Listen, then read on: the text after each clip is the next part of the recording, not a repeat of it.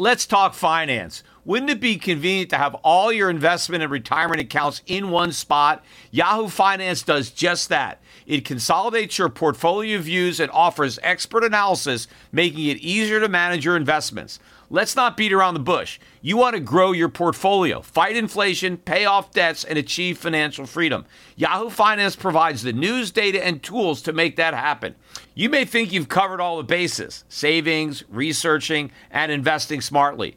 But to truly excel, you need Yahoo Finance in your corner. A holistic perspective is crucial for success, and Yahoo Finance ensures you have it. With a massive community of over 90 million users monthly, Yahoo Finance is here to guide you on your path to financial success. For comprehensive financial news and analysis, visit the brand behind every great investor, Yahoo Finance, the #1 financial destination, yahoofinance.com. That's yahoofinance.com. We all make mistakes, decisions that we regret, things we'd like to do over, like not buying Bitcoin when you first heard about it at $1. We all carry around different stresses, big and small. When we keep them bottled up, it can start to affect us negatively. Therapy is a safe space to get things off your chest and to figure out how to work through whatever's weighing you down. At times, therapy has helped me and my loved ones in many ways. Therapy isn't just for those who've experienced major traumas. With the right guide, you can discover effective strategies to minimize distractions and truly connect with your needs, setting the stage for a more balanced life. If you're thinking of starting therapy, give BetterHelp a try. It's entirely online, designed to be convenient, flexible, and suited to your schedule. Just fill out a brief questionnaire to get matched up with a licensed therapist and switch therapists anytime for no additional charge. Take a moment. Visit BetterHelp.com/gold today to get 10% off your first month. That's BetterHelp, HELP.com/gold. The Peter Schiff Show. Well, we had another roller coaster ride in the stock market today with the Dow Jones ending down about 200 points, but that was well off the lows of the day. I think we were down about 350 points or close to it at the lows, but more interesting, we were up over 200 points earlier this morning. So this is very negative technical action when you have these rallies and then close negative. In fact, we were down another 100 points yesterday on the Dow, and today we came to within, I think, 10 points of taking out yesterday's high, and then we not only crashed below yesterday's low, but we closed below yesterday's low. So another very, very weak day. I think one of the catalysts for the late afternoon rally before the sell-off was all of the headlines coming out of Europe, the UK regarding a Brexit deal, and I think that caused some people to buy the stocks. Dollar actually sold off. It was down already, and it sold off some more on that news coming out of Europe. But I don't know if this deal is going to fly. We'll see. You know, I read through some parts of the deal, and to me, it looks like Theresa May is trying to borrow a page from President Donald Trump. Basically, what she's doing is she's trying to rename the union that the UK has with Europe. I mean, if you read what they're going to sign on to, it's going to be some kind of trade pact that really kind of subjects the UK to all the rules and regulations that prompted them to want to get out of the European Union in the first place. So they're going to Brexit, but they're not actually going anywhere. It's kind of like renaming NAFTA the USMCA. Basically, you're rebranding what you had before and claiming a victory. I mean, maybe politically speaking, May wants to try to honor the will of the voters by saying we accomplished Brexit, but basically not change anything. It's just a change in name only, just like the rebranding of NAFTA. So we'll see if the British actually fall for it the way the Americans did. But either way, I don't think that this is enough. Even if we got some kind of deal on Brexit, that is not going to stop the U.S. bear market from continuing because we're not going down because of the problems in Europe. In fact, if anything, the problems in Europe are helping to prop up the U.S. stock market because it's scaring investors out of Europe and out of the euro and into the U.S. kind of by default. So as far as I'm concerned, anything that kind of potentially solves some problems in Europe, makes Europe a less risky place to invest, is actually going to hurt the United States because it's going to accelerate the capital flows out of U.S. assets into foreign assets. In fact, look at some of the big stocks that are selling off.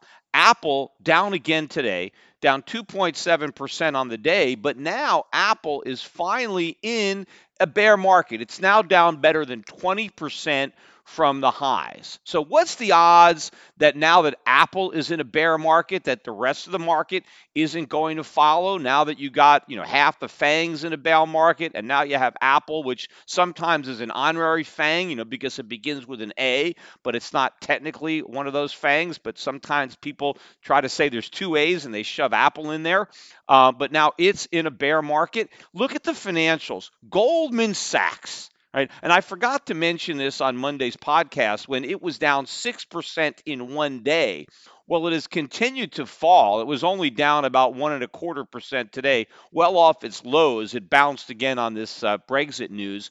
But Goldman Sachs is now down about 27% from its high. So it is officially in a bear market. I remember one of these shows I was on Fox News back in the day on those Saturday shows. In fact, this was even part of the Peter Schiff was right video. But I remember she told me that she was buying Goldman Sachs because it was like getting Dolce & Gabbana on sale, right? Because it's, the creme de la creme of the financials. And of course, we know what happened to the financials after that program, right? They all imploded. Well, if Goldman Sachs is really, Dolce & Gabbana, it's the best financial out there. And if it's in a bear market, what are the odds that the rest of the sector isn't going to follow the lead of Goldman Sachs? I would say pretty slim. So clearly the financials are going to be in a bear market. They're going to join other sectors that are already in a bear market, like housing, which is probably in the worst bear market ever, or maybe since 2007, 2008. The autos in a major bear market.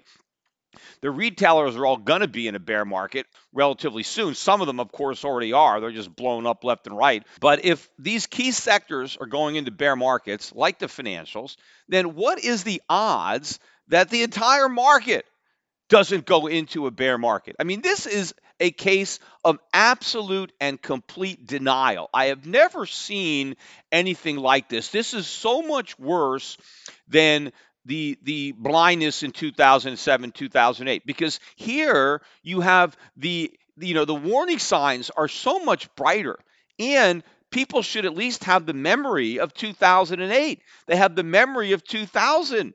Yet they still are completely clueless. I mean, look at the numbers today from the mortgage refis, talking about housing. Every week we get the numbers for refis, and today we hit the lowest level in 18 years. I mean, what does that tell you? Do people not understand how the U.S. economy works? It's all based on debt-based consumption. That's what happens. People use their home as an ATM.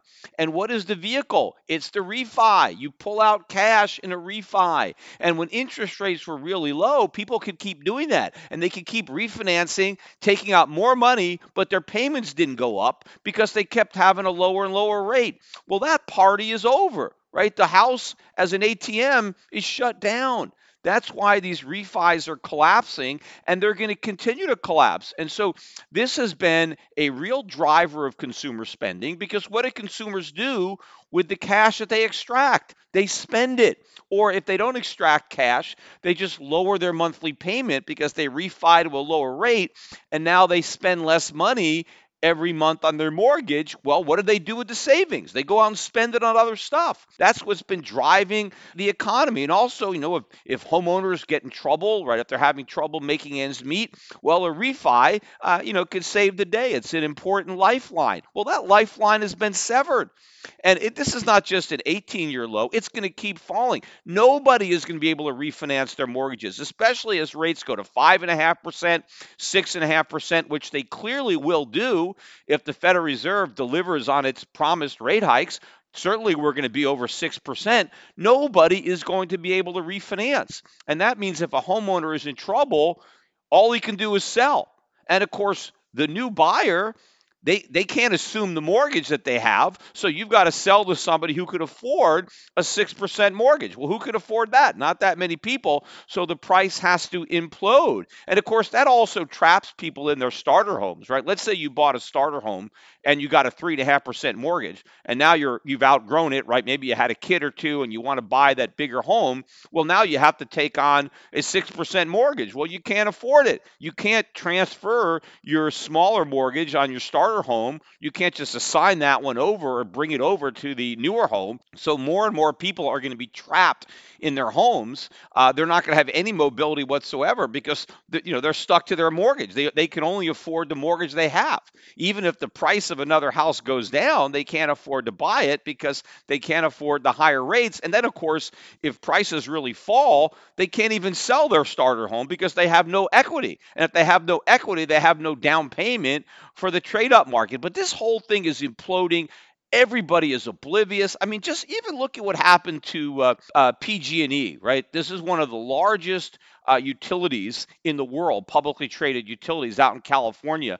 That stock was down another 22% today. This is a utility, right? This is something that people buy because they think it's a safe stock, right? The widows and orphans, we're buying the utilities. We don't want to take a lot of risk. We're going to get a dividend. We're going to buy a utility. Down 22% today, down 65% in the past year. A utility. And if you look at this chart, there is no bottom in sight. In fact, it's possible that this utility goes to zero. It goes bankrupt. Now, why is it going down now? Well, it's going down now because it's possible that this utility, an electrical failure at the utility, is responsible for causing the Camp Fire in Northern California that has killed, 30 people. I'm not really sure, or 50. I've lost count. I think it's the deadliest fire in California history. And in addition to the tremendous loss of light and the human suffering here, which I can't even express how bad this actually is for the people who live in California. But apart from the human toll and the tragedy there, is the financial costs. I talked about this a little bit before about just, the cost of rebuilding, but also the financial costs for these companies that could be responsible if PG&E, if they are liable for starting this fire, well, then they're through. And they've already announced that even though they have insurance, that the coverage isn't enough to cover the losses and the claims that are likely to follow suit. So basically, the shareholders could get burned too, and that they lose the entirety of their investment because they don't have enough money. And this is an example of like a contingency liability or something that could go wrong that you're not accounting for. And this thing, I mean, this is a huge fire. You've actually got insurance, but your insurance policy isn't big enough. And now you're completely blown up. Now, maybe the state of California will try to bail them out, to try to keep them in business. Or, I mean, obviously they stay in business even if the stockholders get wiped out. It's just we have new owners. But if they want to preserve some equity for the stockholders or something, if they want to bail them out, where's that money going to come from? Is California going to borrow it? Are they going to raise taxes? And this is going to be happening, not only in California, but I think all over the United States. We're going to see the results of this credit bubble as all sorts of contingency liabilities all of a sudden, rear their ugly head. I was watching this interview today, and I put it up on my Facebook page on USA Watchdog with Greg Hunter, and he was interviewing John Rubino of dollarcollapse.com is his website. He wrote a book way back, I think in 2006 or 7, with Jim Turk about the coming dollar collapse. Obviously, about a decade or more too early. Basically saw a lot of the same problems that I did. He was writing his book around the same time I was writing mine. But he did a really good interview. But a point that he talked about was the unfunded liabilities of New York City. New York City. And according to Rubino, it's $200 billion of liabilities just for New York City. I'm not talking about New York State, just the city. And about 50 billion of that was bonds, where the city had actually sold bonds to investors. So that's a funded portion. But the other 150 billion had to do with an underfunded pension, right, where they don't have enough money set aside to meet the pension obligations of city workers who have already retired or who are still working but who are looking forward to retirement, and then to healthcare benefits. Apparently, if you work for the city of New York, even after you retire, New York City pays your healthcare expenses for the rest of your life. And so obviously, these are all obligations of the taxpayers of New York City that have not been funded but have to be paid. And how are they going to get paid? And the idea is, well, New York City is probably going to go bankrupt. They did it before, right? Under Gerald Ford, remember when he allowed New York City to go bankrupt, which was the right thing to do. But of course, it was very unpopular with the voters of New York City at the time, and they were very upset at Gerald Ford. And obviously, maybe that was part of the reason that he wasn't able to get elected, not even reelected. Because remember, Gerald Ford was never even elected president. He was elected vice president. Actually, he wasn't elected vice president. He was appointed vice president because Spiro Agnew was elected and he resigned, and then he became vice president without even being elected to that office, and then Nixon resigned and he became president. So he never actually was elected to president or vice president. But one of the reasons why he might have lost to Jimmy Carter is because he didn't bail out New York City. But that was the right thing to do. Not only did it send the right message to New York City, but it sent the right message to the rest of the country that, hey, if you get yourself into trouble, if you push the envelope too far, you're going bankrupt and we're not going to bail you out. There is no federal lifeline or federal safety net if you're a city and you take on too much debt. The opposite message that was learned supposedly from the financial crisis, where everybody thinks the one thing we did wrong was letting Lehman Brothers fail. That was the one thing we did right. We just didn't have the stomach for the consequences. And so now in this crisis, the next time somebody fails, they're going to bail them out as quickly as possible. But this time, it's not just going to be companies like Lehman Brothers that fail. It's going to be cities like New York City, maybe even entire states, because so much debt was taken on during this credit bubble. Remember, I've been saying that this bubble is so much bigger than any other bubble because interest rates have been so low for so long. No states or municipalities or any of these companies that have had debt have had any incentive to reduce that debt or pay down that debt. It's been, hey, money is cheap. Let's just make hay while the sun shines. It has been shining for years, and they've been making a lot of hay. The problem is the music has stopped or the sun has stopped shining. And now what's going to happen? Because these debts have been accumulating far too long. Had interest rates gone up a long time ago, well, then a lot of municipalities or state governments would have done something sooner to address the problem. And certainly the federal government has done absolutely nothing to address the problems of its liabilities, both funded and unfunded, because it hasn't had any reason to do so because interest rates have been so low. Right? And people were saying, oh, you're foolish not to borrow out all this cheap money. Remember what I used to say when people were saying, hey, you should take advantage of all this cheap money? My response was, well, if heroin was free, should you take advantage of that? Right? If they're giving away heroin, should you say, hey, it's free. I'm going to use it because it doesn't cost anything. Yeah, it's destructive to you. It's dangerous. You shouldn't use heroin even if you get it for free. Just because you get something bad for free doesn't mean you consume it. And so just because you can go into debt at a low cost, just because they're giving away money, doesn't mean you should borrow it. Doesn't mean you should fall into that trap. Because what happens eventually when interest rates go up and you're stuck with all this debt? Again, that's what's going to happen to the housing market when real estate prices collapse.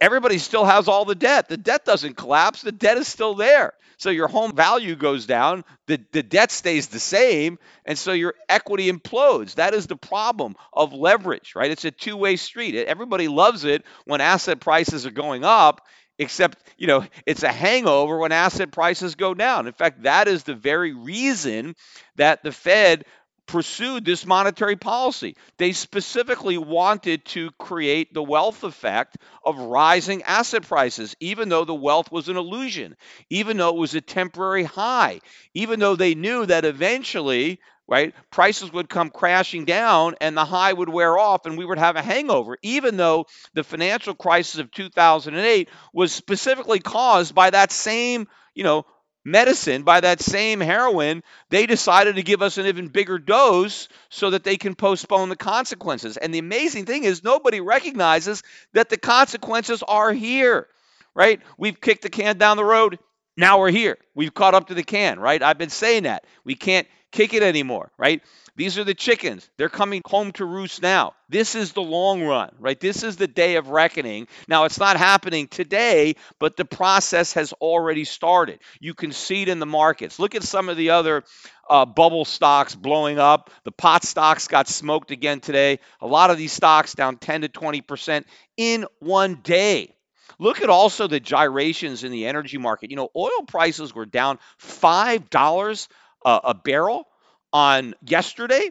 Oil went from 60 to 55. I mean, it was up not even a buck today, or at one point it was up more, but $5 drop in one day. Obviously, a lot of sell stops got triggered in this market. I don't think that oil is going to stay that low, but what pushed it down there temporarily, again, is not only the sell stops, but the rapidly deteriorating outlook for the economy in the United States. Whether people want to admit it or not, it's U.S. growth that is collapsing, and that's what's taken the oil price down. But you know what? Look at the natural gas price. If you want to see a dichotomy in markets, natural gas prices shot up about 17% today. They're now at a 9-year high. The price of natural gas getting close to $5, and it's about triple the low it was 2 years ago. So, I mean, obviously, this is going to impact people in the Northeast and the Midwest this winter. They're going to be paying these much higher prices to heat their homes. And so, yes, we're getting some relief when it comes to the price of gasoline, but that relief is being removed by the higher price of natural gas. But no bubble is losing air quicker than the crypto bubble, the Bitcoin bubble. I have been talking about this for obviously some time on this podcast. More recently, I have been talking about this calm before the storm, this period of low volatility that a lot of the crypto boosters have been pointing to as evidence of a bottom. Right? Oh, there's a floor. You see this, it's this lack of volatility. We've been trading around 6,400, 6,500, and see, we've been here for months. This is the lowest volatility we've ever seen. Obviously, we're just creating a floor. And I was saying that that was just wishful thinking, that in my mind, it was far more likely that we were going to go lower. And in fact, if that was a floor, it was basically a trap door and it blew open today. So far at the low, Bitcoin was down 15% on the day. It's recovering a little bit now. It's only down about 11% as I'm speaking. It's getting closer to 5,600. It got all the way down to 53.24. That is on Bitstamp. And, various exchanges have different prices. So I'm looking at Bitstamp. And of course, Bitcoin was not the only crypto. They all got clobbered. Bitcoin probably held up better than a lot of the other ones. So the market cap of the cryptocurrencies now below $190 billion, just 187. Looking at this coinmarketcap.com. Of course, now there's a lot more cryptos. There's 2,095 of them now, so we're getting close to 2,100 cryptos. Bitcoin represents about 53% of the total market capitalization of all the cryptocurrencies. But I think this is a new low for this particular move. And, when I'm browsing some of the cryptos on this coin market cap, and the prices seem to be a lot higher than what they are on other exchanges. So this is probably overestimating the current market cap of the cryptos.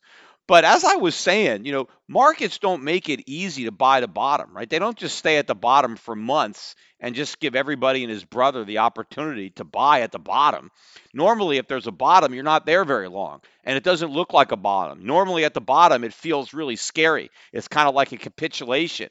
And so the only people that buy the bottom are the people that are crazy enough or brave enough to step up and buy, right, to catch that falling knife. just as it looks like it's about to, chop, pierce right through your heart. We haven't had that kind of fear or capitulation yet in the crypto market. I think it is eventually coming. I think it's coming at much lower prices than we've seen so far.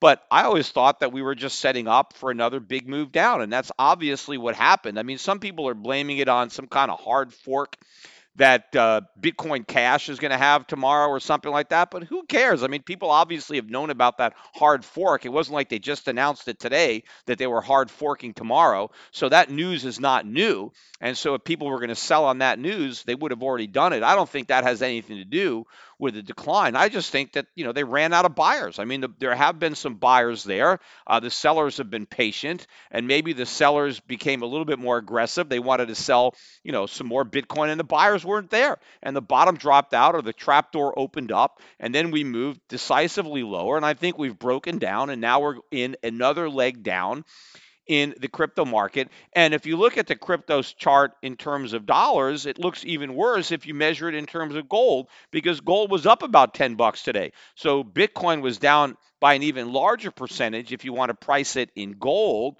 than it was if you price it in dollars. And again, you had all these people saying, "Oh, Bitcoin, see, it's non-correlated."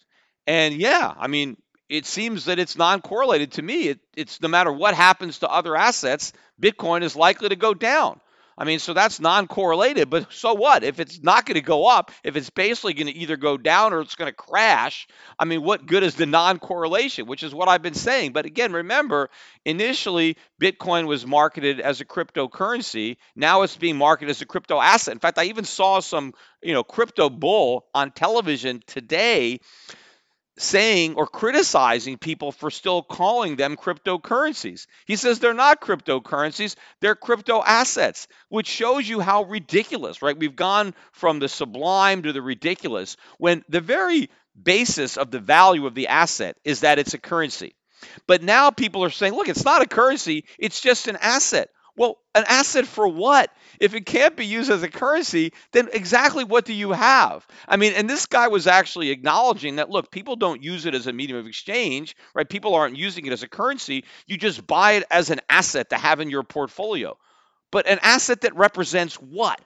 Right? I mean, because if it can't be used as a currency, then what do you have? I mean, when you buy stocks, right, the asset represents the earnings of that company, right? I invest in a company and I own part of that earning stream. If I invest in bonds, well, I've loaned somebody money, they have to pay it back unless they default, and they have to pay me interest between the time I make the loan and the time they pay me back, right? If I buy real estate, I got a house, I got an apartment, you can live in it, I can rent it out, I can collect rents. Right? So that's the basis of the asset. Well, the whole thing about Bitcoin is it's supposed to be a currency, right? It's supposed to be an alternative for the dollar or the euro or something like that. But if you're saying, no, that's not what it is, it's just an asset, well, what does it do? What's its yield? Nothing. Right? I mean, so it doesn't have value as an asset if you say it's not a currency. So it just shows you they have to keep on justifying or coming up with new reasons to try to value something that fundamentally has no value. And of course, all the people that are in there, they keep wanting to talk about, well, look at all the money that's been spent on this crypto space. Look at all this investment. Yes, I know. That's what happens in bubbles. Mises called it malinvestment. All of this is malinvestment. Don't believe that just because a bunch of greedy people and foolish people poured lots of money into developing an infrastructure for Bitcoin or other cryptocurrencies, that those investments aren't going to go up in smoke, just like the cryptocurrencies themselves. Because ultimately, if the cryptocurrencies collapse, the infrastructure has no value. It doesn't matter. I mean, what good is it if you own a highway and nobody has any cars, right? So that is basically what's going to be happening. But it's all, again, symptomatic of the bursting of these bubbles, right? When you have the credit excesses, when you have the cheap money, it funds all kind of crazy things.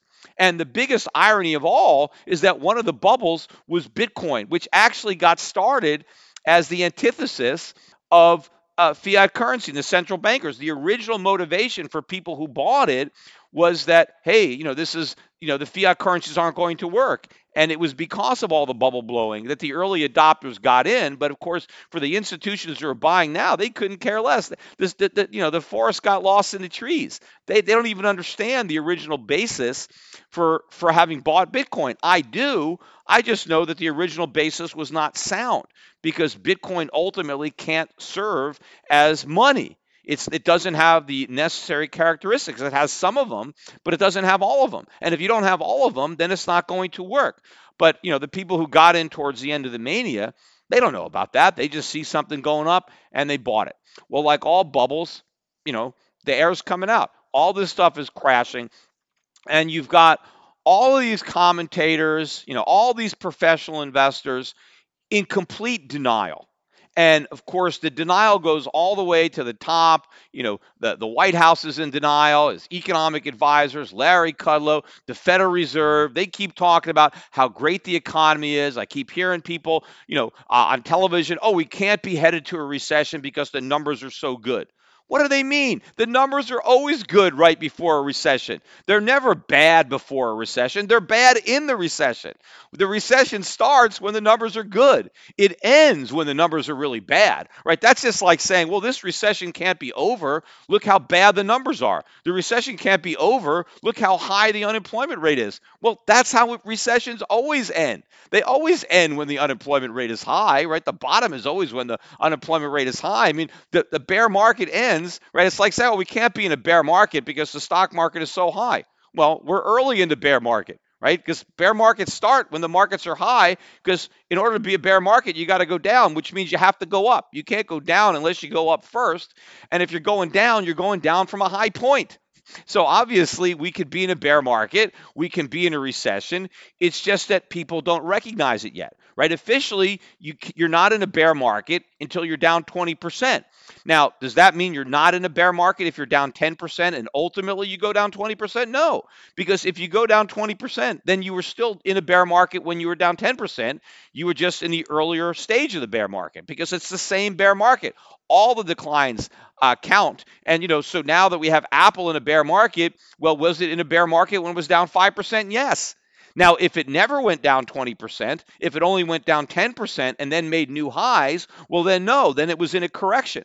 But the fact that we continued to fall, what that means is the early decline was not a correction. People hoped it was a correction, but it wasn't. It turned out that it was a bear market. You don't find out that you're in a bear market until you're down the 20%. But of course, by then, it's too late to sell before the bear market. But of course, once you're officially in a bear market, what does Wall Street say? Oh, it's too late to sell. The bear market is over, right? So they never say sell. They're perma bulls. It's the same thing with the economy. Right? The economy, the numbers look good, the confidence is good because everybody is looking in the rearview mirror. And they're confident because the market is high. They're confident because the unemployment rate is low. But that can change very, very quickly. Right? All of a sudden, people get surprised by what's happening, by the market gets clobbered. All of a sudden, the wealth disappears. Now you have defaults. Now you have bankruptcies. Now you have foreclosures. All of a sudden, you have layoffs. And boom, you're in a recession. And this recession is going to be much worse, as I've been saying, than the last one, because it's a function of the credit bubble. This is a bigger boom. It's going to be a bigger bust. And the Federal Reserve doesn't have the ammunition this time that it had last time to postpone the pain. They're not going to be able to paper this over. Their next round of quantitative easing, their next move down to 0% interest rates is not going to revive this real estate market and the stock market. It is going to kill the dollar. That is what is going to happen. And when that happens, long-term rates are going to go up. Consumer prices are going to go up. This is massive stagflation. And the chickens are coming home to roost. And then we're going to have some very, very tough choices that need to be made that nobody wants to make. And as I've been saying all along, the worst part about it all is not necessarily just the economic disaster and the financial disaster, but the political disaster that we're going to have. Because who is going to get the blame? Donald Trump, the Republicans in the Senate, and the blue wave is going to be a tidal wave in 2020 of socialists coming to rescue the economy, right? And that's like somebody coming to rescue a drowning man with an anchor.